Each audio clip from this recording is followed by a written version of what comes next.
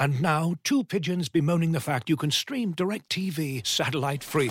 Hey, Frank, a little birdie told me you don't need a satellite dish to get DirecTV. What's little birdie? Was it Jimmy the Sparrow? It's a figure of speech. Point is, you can stream DirecTV over the internet now. Oh, sure. Next you're going to tell me those big birds are made of metal and filled with people, right? You mean airplanes? Stream DirecTV without a satellite dish. Visit DirecTV.com. High-speed internet service required. Terms and restrictions apply.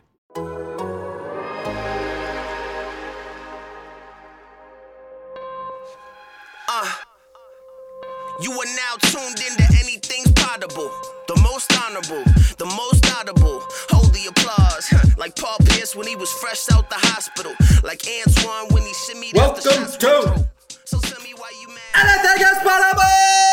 The Boston Celtics podcast on the Athletic Podcast Network. I'm your host, Sam Jam Packard, professional sports fan, and I am still absent the kid, the god, the legend, who's just tweeting on and on about his brilliant Greek vacation. Just really rubbing it in that he's been in Greece for the past month. So instead, I am joined by the other athletic beat reporter for the Boston Celtics. He also covers the NBA. You hear him on the Daily Ding and other athletic podcasts, Jared Weiss. Jared, we have actual basketball to talk about, not just wild speculation. The Celtics have played 2 preseason games, and I think as members of the NBA media, you much more than me, me as a fan, I think it's like in my right now to just wildly overreact to 2 preseason games. One against, and I'm sorry to my friend Nick Friedman to say this, a fake basketball team. An absolute trash organization right now, with all due respect to Nick. That was embarrassing. And then they had another game against a pretty reputable Toronto Raptors team. I think I was able to go to the game on Sunday, and you were at the game on Wednesday against the Raptors. I think my biggest takeaway from just watching the team in person is this Malcolm Brogdon guy's pretty good at basketball, huh? Like that guy can really dribble, good, man. Dribble, pass. Like he's just a playmaker to have like that level of playmaking coming off the bench, and it's just like. He looks to be a pass first. I know, again, wild overreactions to like a very, very small sample size, but him being on the court, looking to pass, looking to get other guys in good position to score the basketball, it just looked like, wow, I don't know. Is he just going to dominate this year with like the Celtics second unit? It's just like having him come off the bench feels like such a luxury that I've already talked to myself into like, oh, he's the 6th man of the year, obviously. I mean, I have to do this athletic NBA survey, and I have to pick all the awards. I think I'm putting him down, honestly, because Hero's not going to win again. Like, screw the back-to-back thing. Jordan Poole's too busy getting punched in the face by Draymond Green to be able to win it. So I feel like Malcolm Brogdon's 3rd in the odds after those 3 guys. And I mean, I don't want to get ahead of myself on this, but. Malcolm Brogdon may be the greatest point guard to come off the bench of all time. Is that too strong right now? Don't want to get ahead of himself. Don't want to overreact. But yes, he agree 1,000%. He looks really good. He looks more in sync than I expected. I think that's the big thing. It's just that the thing that a point guard generally has to learn when they get to a new team is where is my spacing. What are guys' tendencies? Like, how do I hit a guy in his shooting pocket, like down by his hip, or does he like it up by his chest, stuff like that? And it looks like he already knows all of it. It looks like he figured it out very, very quickly. And so he's getting wherever he wants. And what I like about Brogdon is he's not someone who needs to like get really deep into the paint to make the play. Like he's getting right over that screen and he's immediately throwing that pass. He throws the pass pretty early and he throws it crisp enough that like the pass gets there as if it's a later pass. And so he's just opening up so much room. And I really like they had this one play, I think it was at the end of the first or second quarter, I can't remember, when Smart kicked it. He kind of like let the clock run down. Then he kicked it to Brogdon in the corner. Brogdon immediately drove to the middle of the paint and just kicked it to Sam Hauser so early I didn't even see Hauser standing there, and neither did the Raptors, and he had a wide open 3 at the buzzer. And it's like Brogdon just, we talked so much last year about how Derek White replacing Josh Richardson and Dennis Schroeder, how he moves so quickly. We saw it in these last couple games. Like Derek White, as soon as the ball hits his hands, he's on the move. Brogdon's kind of doing the same thing. and this offense looks like it's speeding up. And so I don't think they're going to win every single game by 40, maybe a little bit less than that. But the one thing that I think is going to allow them to hit the ground running this year is that it looks like their offense is moving even faster than it was last year. And so teams will have to, it'll take defenses some time to adjust and like figure out how to play at the Celtic speed. And the thing about Brogdon, it's not just that he's moving quickly and he is looking to pass first, but he just, if the lane is there where he needs to drive at the guy, he had a pretty nice drive, I think, on OG where he just like simple crossover got into his chest and like hit a layup. He's scoring when the opportunity is there. It's not like he's completely like looking to away from the basket and he's knocking down, he's taking the open threes when he's there. I think he's just like that much more of a potent scorer than Derek White is. And the fact that he's coming off the bench, it feels like they have such. I mean, if Jaylen Brown's just going to be on fire for every first quarter, as he does, and then there's still this kind of Jason Tatum fellow to kind of. You almost don't even need Malcolm Brogdon in the first team offense, and then it just feels like the Celtics in the past where they've had a lot of struggles on the offensive end when Jason Tatum was on the bench. If you can have someone who is this facilitator and not have a letdown in scoring when you go to that bench, which I think has been a kind of a flaw of the Celtics in the past couple of years. It just feels like a huge boon to their offense. And again, wild overreactions, but they've had some really great second quarters where, and some of this has to do with just they have more depth, but they have Grant Williams coming off the bench, Hauser, who apparently has never missed a 3-point shot, Malcolm Brogdon.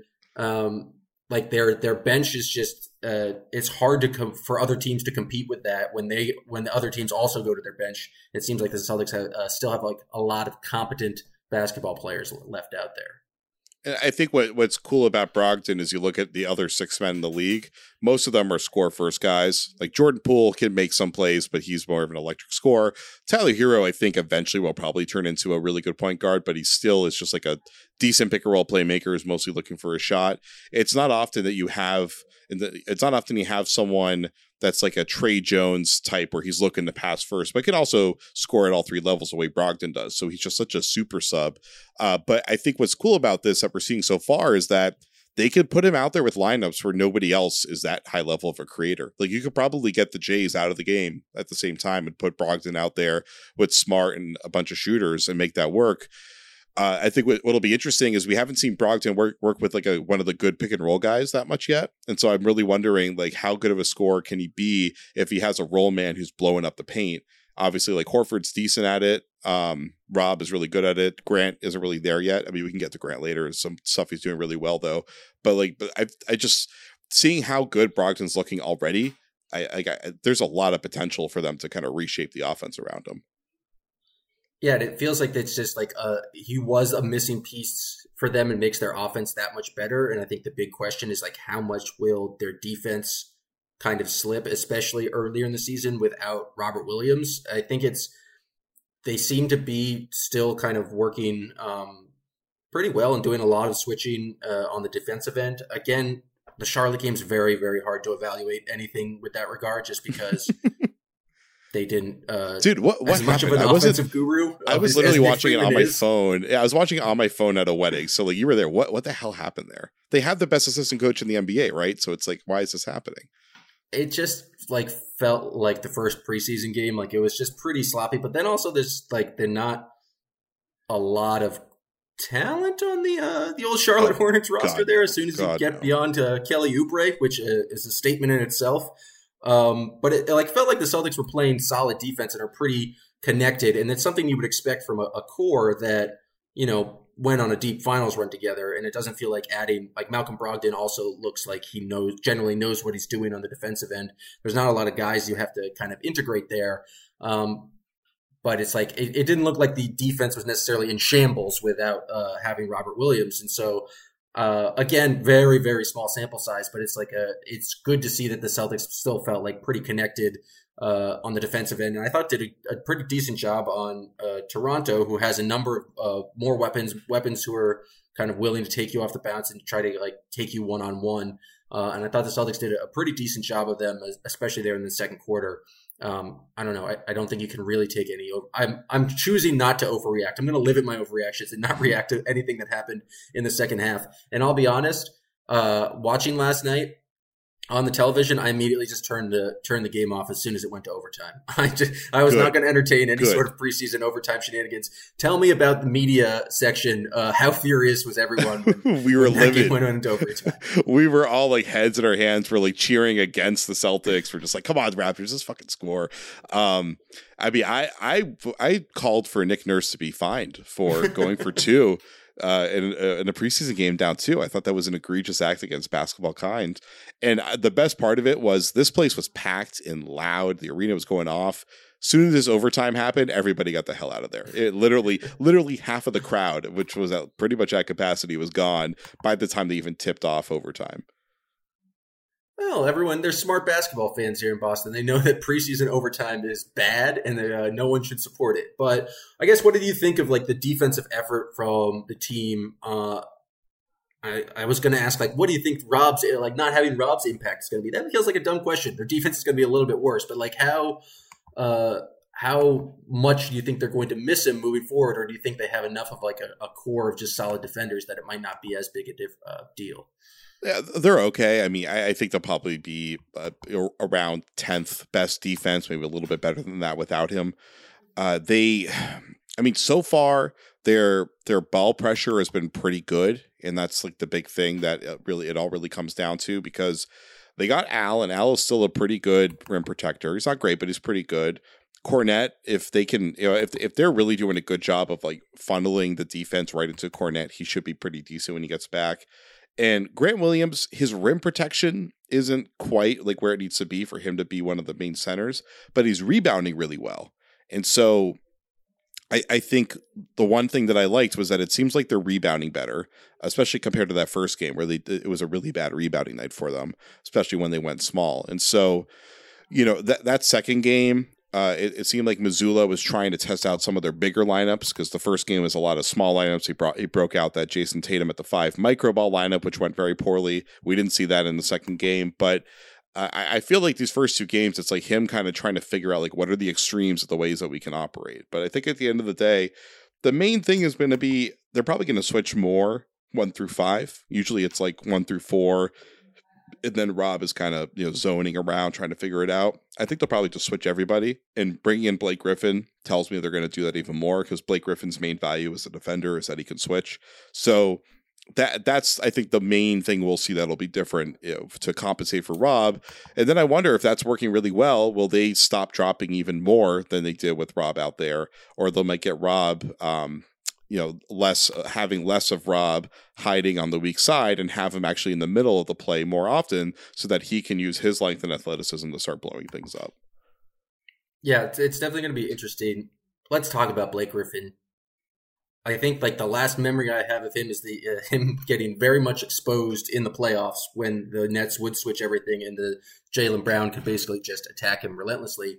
I don't know if Blake Griffin is a playoff performer at this point, just given that kind of defensive liability. But from what I've seen from Noah Vonleh in the preseason, or even Kabengele, they're clearly different players and different roles. But like, what is a really realistic expectation for like what Blake Griffin's going to give to this Boston Celtics team? Is he just like a kind of a veteran guy who break glass in case necessary?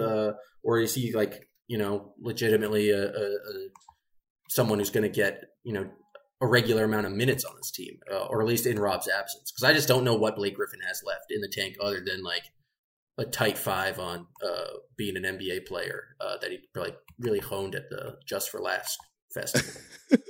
I mean, he's bringing the vibes. That's the main role for an end of bench guy. And I think were we talking about this, or I was talking about this on the show recently about how the Celtics haven't quite brought in a Udonis Haslem figure over the last few years. They haven't had that vet that vet dude whose main job is clearly to be the culture setter at the end of the very end of the bench. They've had Al Horford in that role, but Horford is like a primary guy. It's like you also need a guy that doesn't do anything. So like his job is just to make sure that the vibes are immaculate, or that he's yelling at everybody to do their job. So I think that will probably end up being Blake's role later, but right now he's obviously the backup center. Like he's obviously better than Luke Kornet, as much as Kornet, when he gets healthy, he can probably do differently than what Blake is doing. Like Blake, I think that because the last time Celtics fans were watching Blake, he was getting torched by Jaylen Brown, that they think he sucks, but he was guarding Jaylen Brown as a center. It's like the whole point is that he's capable of doing that. And also, he wasn't terrible against Jaylen in those moments. Like, he actually had a few plays where he defended him pretty well, just Jaylen was absolutely on fire. So I think Blake is still a credible switching defender at the 5. He can take on a lot of different assignments, and he'll be okay. You're probably only going to play him like 20 minutes at the most right now. I think I presume that Grant is going to get a lot of minutes. So far, the substitution patterns haven't set it up to make it look that way.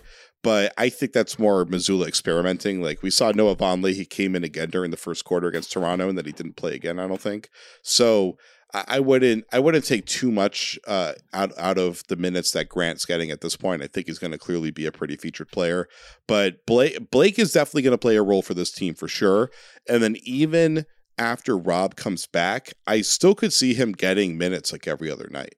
I think he's still that good. The problem is whether he can shoot the ball. Like last year, he didn't really roll that much. Like, they need him to be a roller. He wasn't really rolling that much. He was kind of just like hanging out at the 3-point line, and he was bricking like most of his shots. So unless he shoots like 38% or something like that, I don't think they're going to be looking at him as a floor spacing option that can play in the middle of the floor compared to Grant, who Grant doesn't play in the middle of the floor as much historically, but I think is starting to move his way over there. So I don't really think Blake is doing anything better at this point than what Grant is doing. And so he probably won't be ahead of him in most situations, but he'll probably be someone that they'll bring in there from time to time once they're at full strength.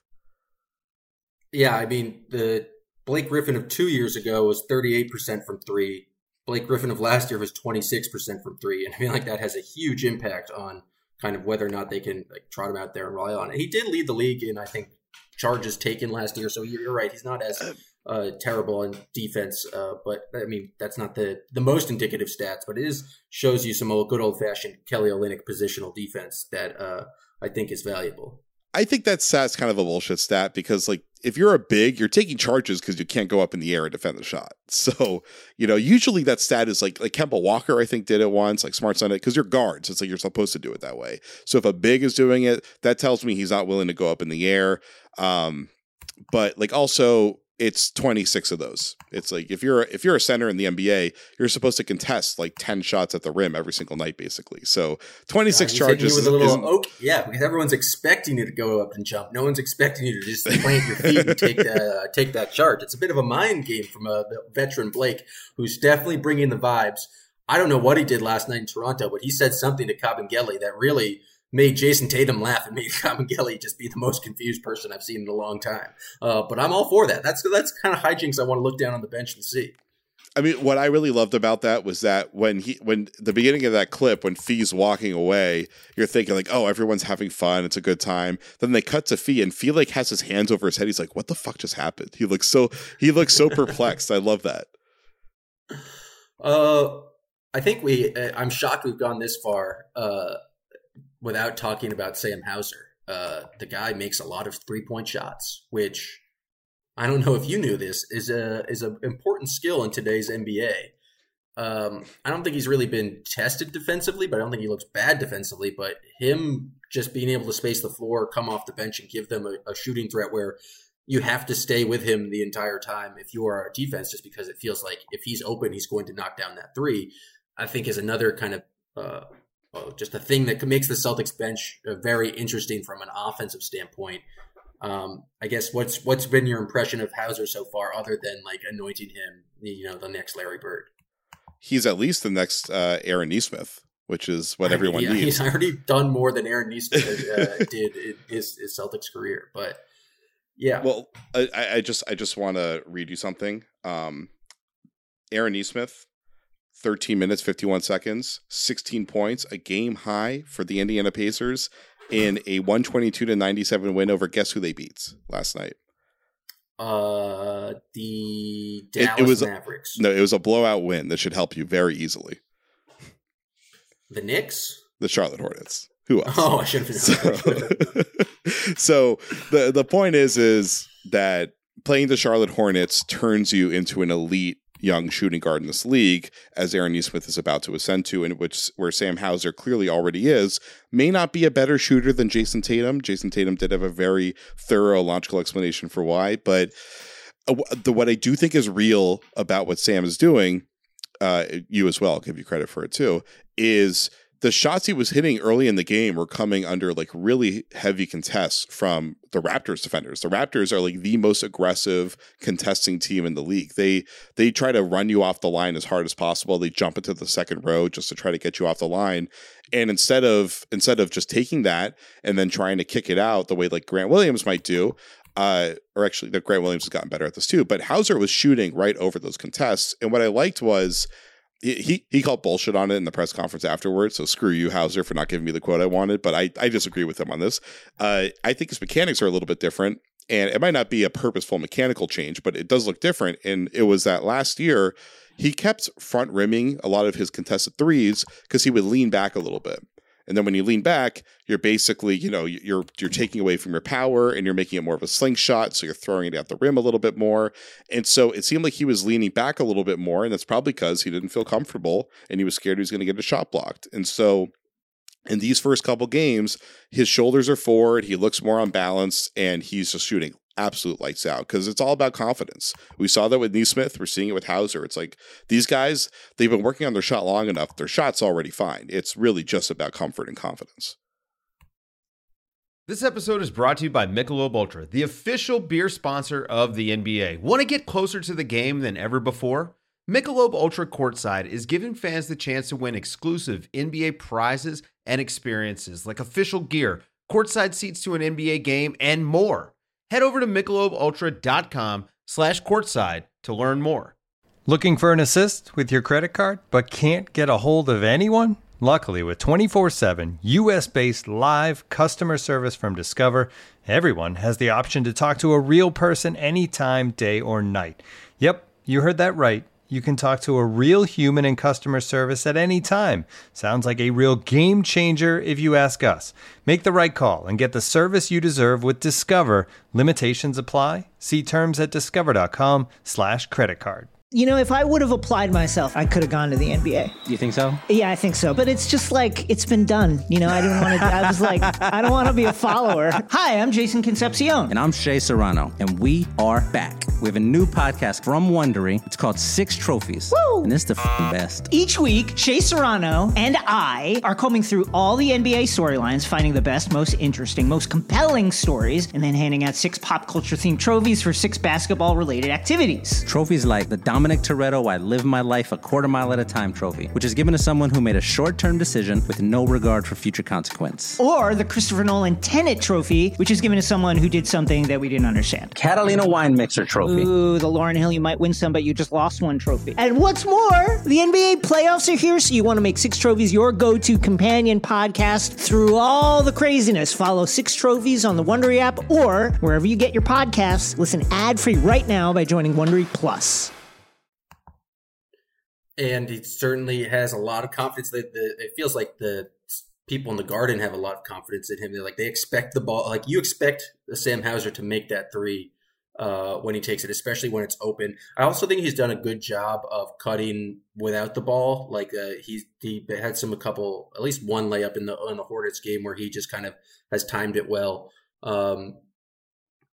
Speaking of just improvements on the offensive end, Grant Williams has just showed some dribble hesitation and transition yesterday, which was pretty impressive. But he's just shown a lot more aggression when he catches the ball, both in the half court and in transition. And it's just oh yeah, players get better when they are constantly working on their games in the offseason. But it's definitely Grant has added some things to his repertoire here, and I just think it's another reason to overreact and be excited.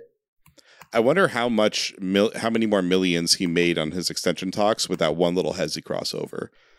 Because that him breaking out a few of those moves, and like the moves are cool, but what I think is a big development is he's no longer doing that kind of big man gallop stride dribble where he's shielding the ball because he's not comfortable handling it. He's squaring up. He's actually like kicking his legs behind him and running with the ball, and so he's moving and he's getting to shots he can potentially hit. We did see him try to take one of his righty floaters last night, and I think it almost hit the side of the backboard. It didn't look pretty, but he still has to figure out how can he score on the inside. But he's actually putting the ball on the floor, keeping his chest out towards the hoop, and that's allowing him to make better passes and to get deeper where he's really drawing the defense in. So if Grant Williams could still be a good shooter on the wings, hopefully get out of the corners so we can space towards the top and like kind of get like a, the Celtics don't want it so that the defense knows he's always going to be down in the corners pretty much. Like they want it to be more confusing to figure out where he is, because then whoever his man is gets a little bit more confused and it makes things even harder for the defense. But if he can just be able to dribble out of those wings when he gets the ball and make more complex plays or even get a shot, like that makes a huge difference for the offense. Yeah, and again, it's just reason to be excited about what this Celtics second unit can do. I don't think there's many questions about the first unit. I mean, we saw Marcus Smart do some ridiculous Marcus Smart things, just awful turnovers that really at this point endear me more to Marcus, where it's like, I love that you just tried this right now. Like, yeah, there was no reason to go behind the back there, or trying to throw an alley-oop off the backboard to Jaylen Brown when he could have just taken a layup. Wild move, but I don't know. I don't feel like there's no questions right now about the kind of the starting lineup, other than like you hope that Jaylen Brown and Jason Tatum and Marcus Smart continue to get a little bit better themselves. But I think a lot of the questions were about coming off the bench. In your watching one game on your phone at a wedding and then watching another game in person, you have any takeaways about, I guess, the Jays or Marcus or Al Horford or Derek White? It just feels like they've played pretty consistently with what they did in previous seasons. I mean, White's shot looks a little bit better, right? And he's taking it a lot. He's taking it with more confidence, which is a good way to start the season. It would be bad if he was like finals version of Derek White. That's certainly good. Yeah, if it's a conference finals version where he's a 79% shooter, that would be pretty good. But I mean, so far the Jays look good. Tatum can't shoot, which is normal for Tatum. We know how it goes with Tatum. He's going to shoot 29% from three until January 10th, and he's going to shoot 49% for the rest of the year and be, finish fourth in the MVP race. So I'm not really concerned about anything I'm seeing so far. I asked JT after the game against the Raptors about, he had this one move where I'm noticing he's facing up more in the high post, although I guess for him the high post is really the 3-point line, but he's facing up more. I guess what the difference is it's out in the corners. And so he'll pivot face up against a guy instead of trying to back him down or dribble towards the middle of the floor. And he's hitting him with some like really quick jab steps and other kind of post moves. And they're just so much faster. And he's blowing guys away. Like, it was one thing when he blew away Mason Plumlee in that first game. It's like, it's Mason Plumlee.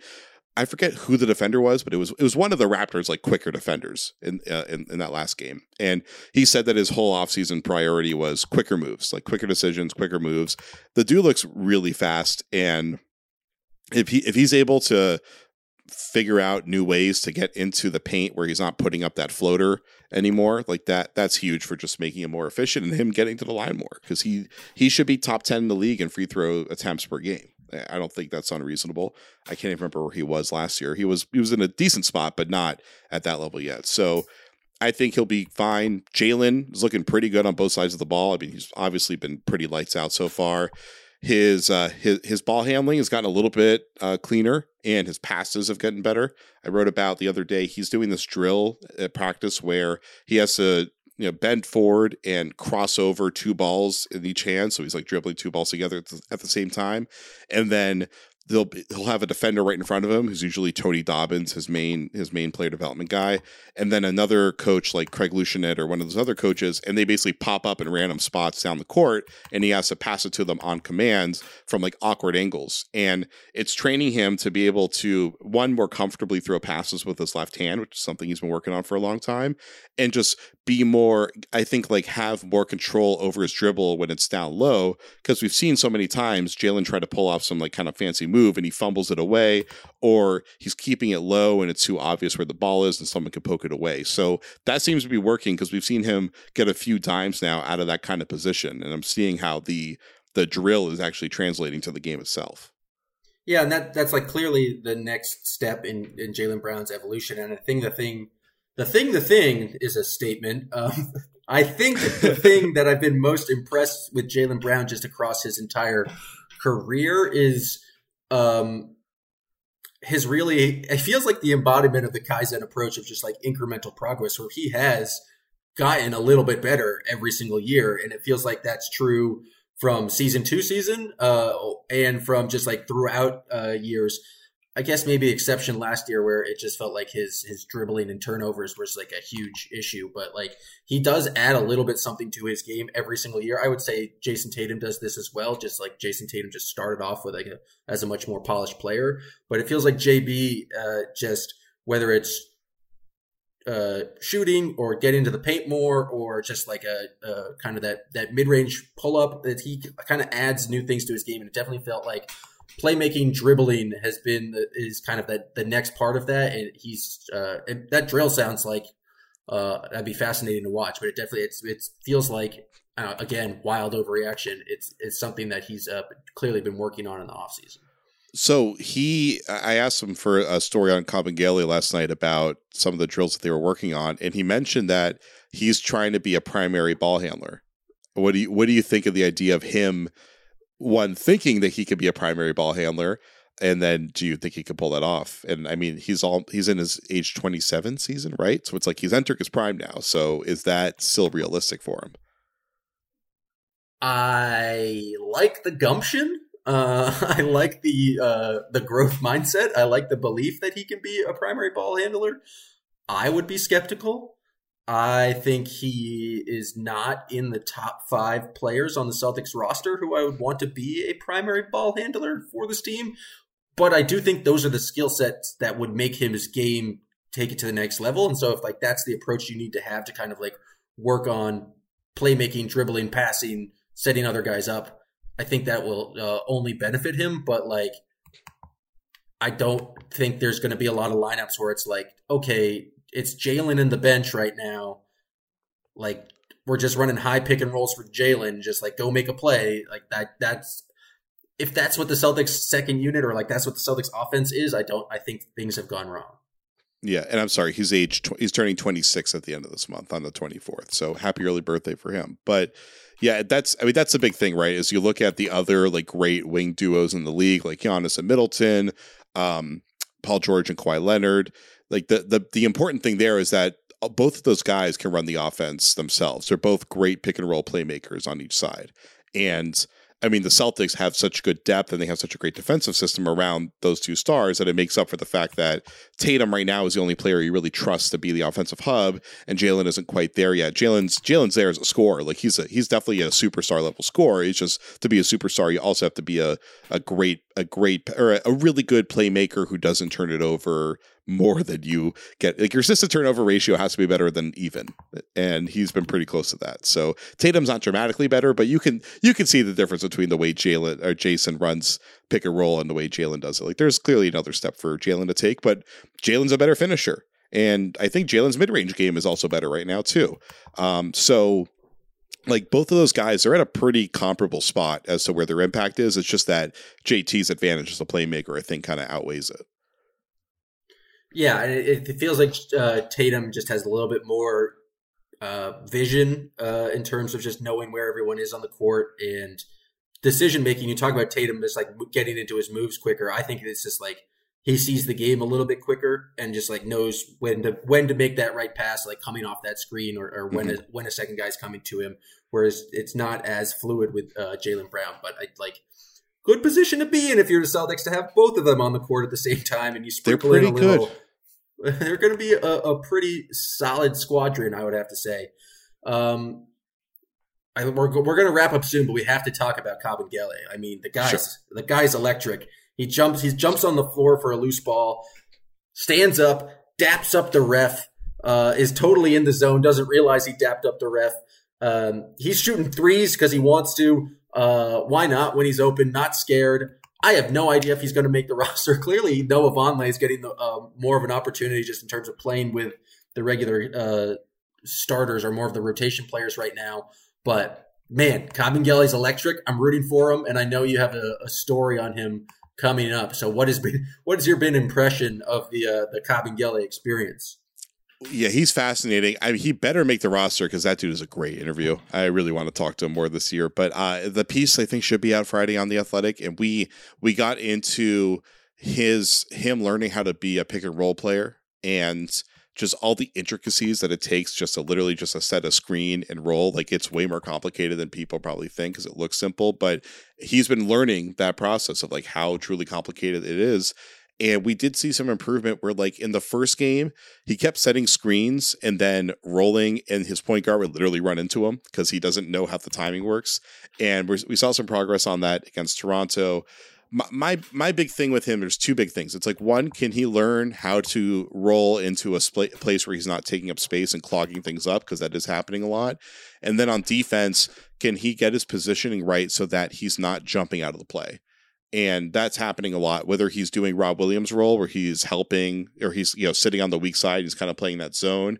And it looked like Charlotte, their whole thing was, we're going to try to bring his guy up from the corner, which is what teams did to Rob Williams last year. And that was really confusing him. So he's figuring that out. And then when he's in pick and roll, right now he's dropping so far back that he's just letting the ball handler get wherever he wants. And like LaMelo kept taking advantage of him, where he would, like, LaMelo, everyone knows LaMelo, he gets to about the 12-foot mark and then he crosses to the middle of the paint and he takes like a sideways floater and he hits it every time. And Fee just kept giving him that shot over and over again. So I think Fee's trying to learn the technique with them. He needs to know the personnel a little bit better. I think the big thing that I took away from that story is that he kind of understood that he wasn't working hard enough and he wasn't playing smart enough. And he was really honest about it. There's some really interesting quotes in there about it. But he talked about how we kind of realized he was basically being a dumbass, and that realizing his talent is just not going to get him anywhere in the NBA if he's not playing smart and he's not working smart. So I think that he's one of those guys that, like, they need to invest some time into him. And obviously he's on a two-way, so he's not going to get cut, I presume. Like, he's already on a two-way.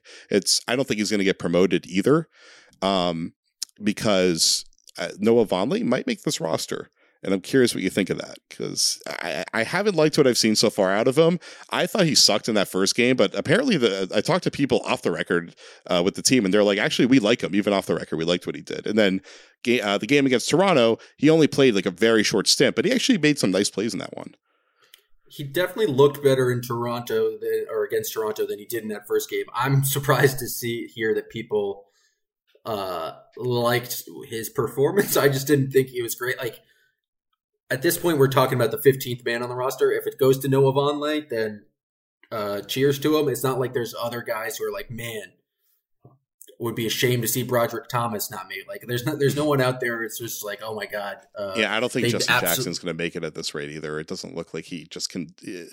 I know that they came into camp thinking like, we need to see him show he can be physical and be a scorer, and that's not happening right now. So I feel like Jackson's probably out at this point.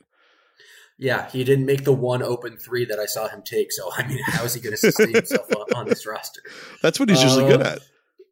Yeah, that's what he came in to do. So we will see. We got 2 more games left in the preseason before real legitimate basketball. Who knows if Jay King will ever return?